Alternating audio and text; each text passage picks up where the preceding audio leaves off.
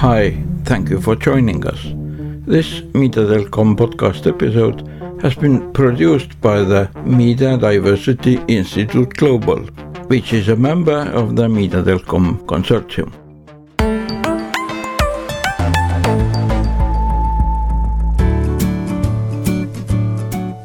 I think basically all topics and issues will look differently if you have the deliberative dimension of the public debate.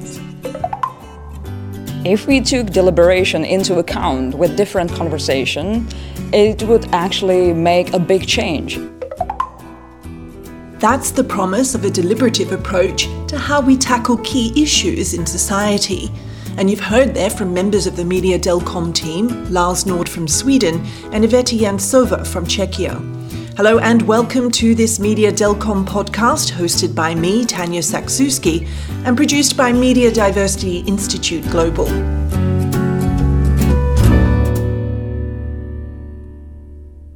If you've been following our podcasts, you'll know the Media Delcom project is looking at the media environment in 14 EU countries to evaluate the risks and opportunities for deliberative communication.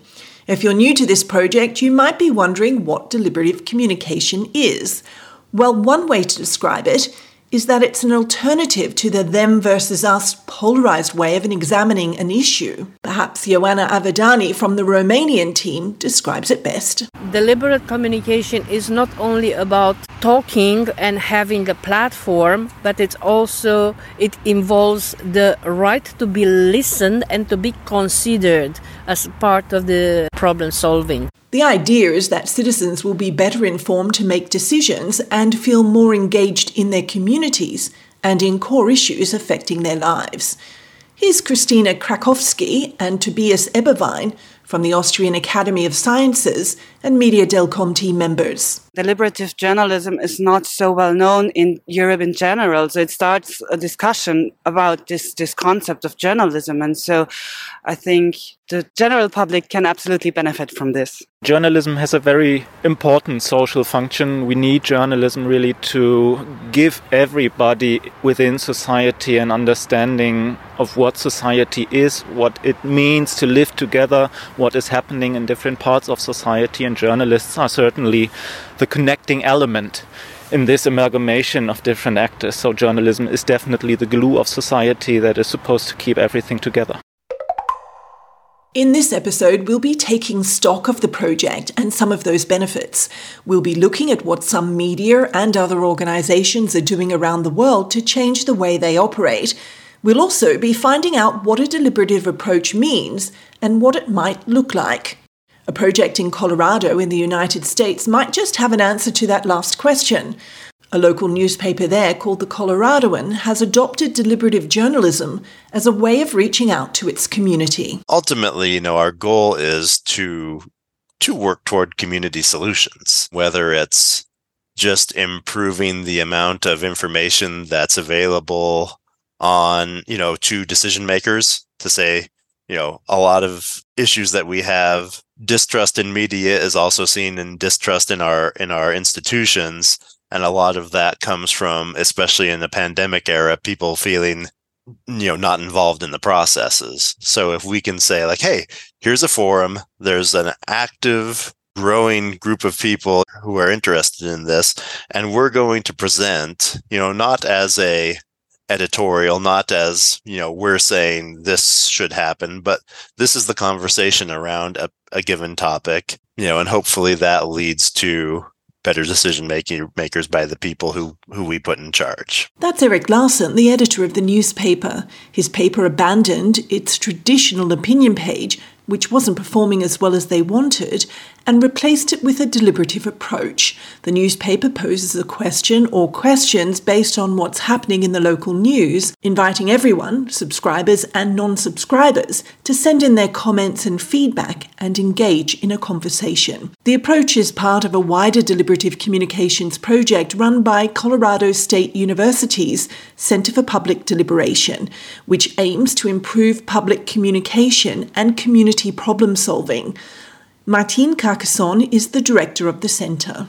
I think we've done two big things so far. One is we've actually hopefully sparked a deep conversation about local journalism. So we've deliberated about journalism in a lot of ways. And then we're also trying to kind of innovate on this idea of deliberative journalism.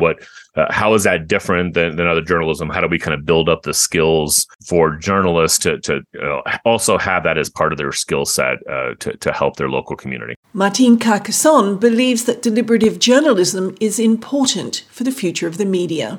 Communities need it, and I think a lot of local papers and news outlets need to kind of redefine themselves and make it clear their value to a community. So I do think it is kind of a potential win-win there, hopefully moving forward.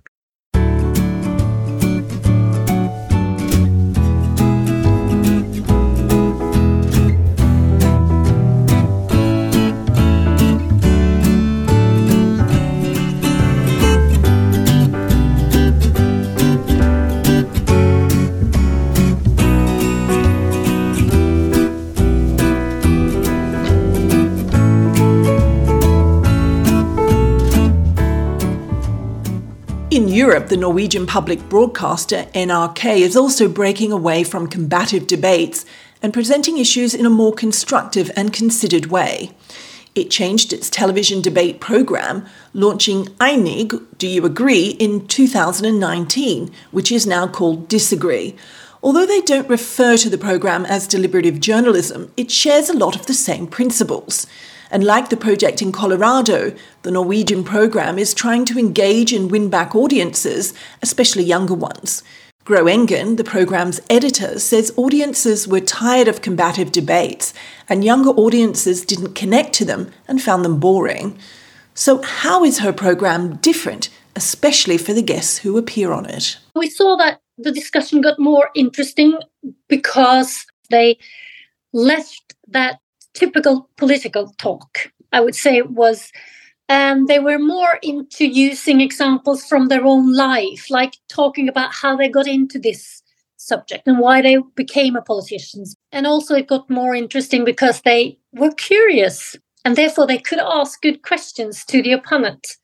And it also got them to sort of relax more, I think, because they were listened to. So have you found that the guests are quite keen to come on this show? Do they like this new way of discussing ideas and getting their views across? Is there kind of demand to come on your show?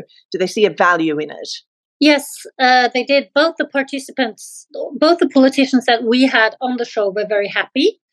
And afterwards, we were also contacted by other politicians that said, if you're going to continue on this program, I really want to join. So I think they saw the value also because they know the statistics. They know that they have to sort of try to appeal to the younger audience, and they know they are not that keen on the traditional arguing and quarreling debates. So what's needed to embrace a deliberative approach? What has the Media Delcom project found in its research? Well, trust in media is vital. For one, here's Markus Krütler, researcher at the Erich Brost Institute for International Journalism in Germany. If we see the media as an infrastructure for public deliberation, that like the nervous system of society that's trying to bring different views together, that's trying to also explain different views to other groups. If you don't trust that nervous system and if you feel disconnected from it, of course that's a high risk, and every kind of mechanism, every kind of practice that helps to bridge this gap and that helps to show different groups that this system is there to combine different views is actually an opportunity. Protecting freedom of expression and freedom of information through regulations or laws is also key, but the picture in Europe is mixed. Europe represents a really varied picture of how these constitutional guarantees play out for the media. And this is really important because, the EU and the Council of Europe, where most EU countries are, all of them actually, they are party, they have tried to streamline and adopt laws that are congruent with these guarantees. But at the end, even if the law is there, the implementation might take us a different path.